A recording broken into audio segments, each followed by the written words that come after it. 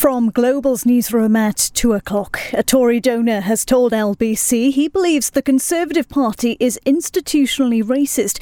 Mohammed Amersi's been speaking following comments made by another benefactor about Diane Abbott. He says Rishi Sunak's response to the alleged remarks by Frank Hester about the MP have been a disgrace. And the businessman's told us recent events have made him temporarily close his chequebook. I absolutely feel that the money should be given back because it's a matter of principle. And my deep question is it enough for somebody to say, even if it's not an apology, that I apologize? Does that really mean that the spots of a leopard have changed? The Archbishops of Canterbury and York are warning the government's new definition of extremism risks more division. It's being revealed by the Community Secretary Michael Gove, who says it's the first in a series of measures to protect democracy. Any groups linked to it will be effectively blacklisted and cut off from public funding and engagement. The US Secretary of State says there's a strong proposal on the table for a ceasefire in Gaza, but that it's up to Hamas to accept it.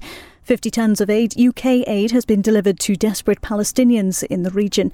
Anthony Blinken says they'll continue working to get help to those who need it. There's movement, and it's positive, but it remains insufficient. Israel still needs to open as many access points as possible and keep them open to make sure that things are flowing in a sustainable way.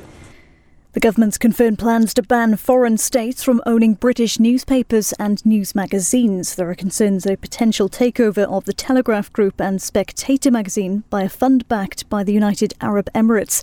The WWF's warning Britain's one of the most nature-depleted countries in the world and faces the prospect of irreversible decline.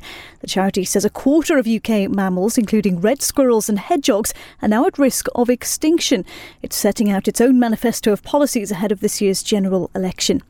And a new train service has been proposed between London, the Midlands, Shropshire and North Wales. The infrastructure supplier, Alstom, says its planned operation will offer passengers new direct links, faster journeys and more competitive fares. Avanti West Coast is due to withdraw its current service between Euston and Shrewsbury in June. LBC Weather. With Ripple Energy. Climate action you can be proud of. Heavy scattered showers over the west of England and much of Wales. Longer spells of rain further north, drier and brighter in the southeast with a high of 15. From Global's Newsroom for LBC, I'm Charlotte Morgan.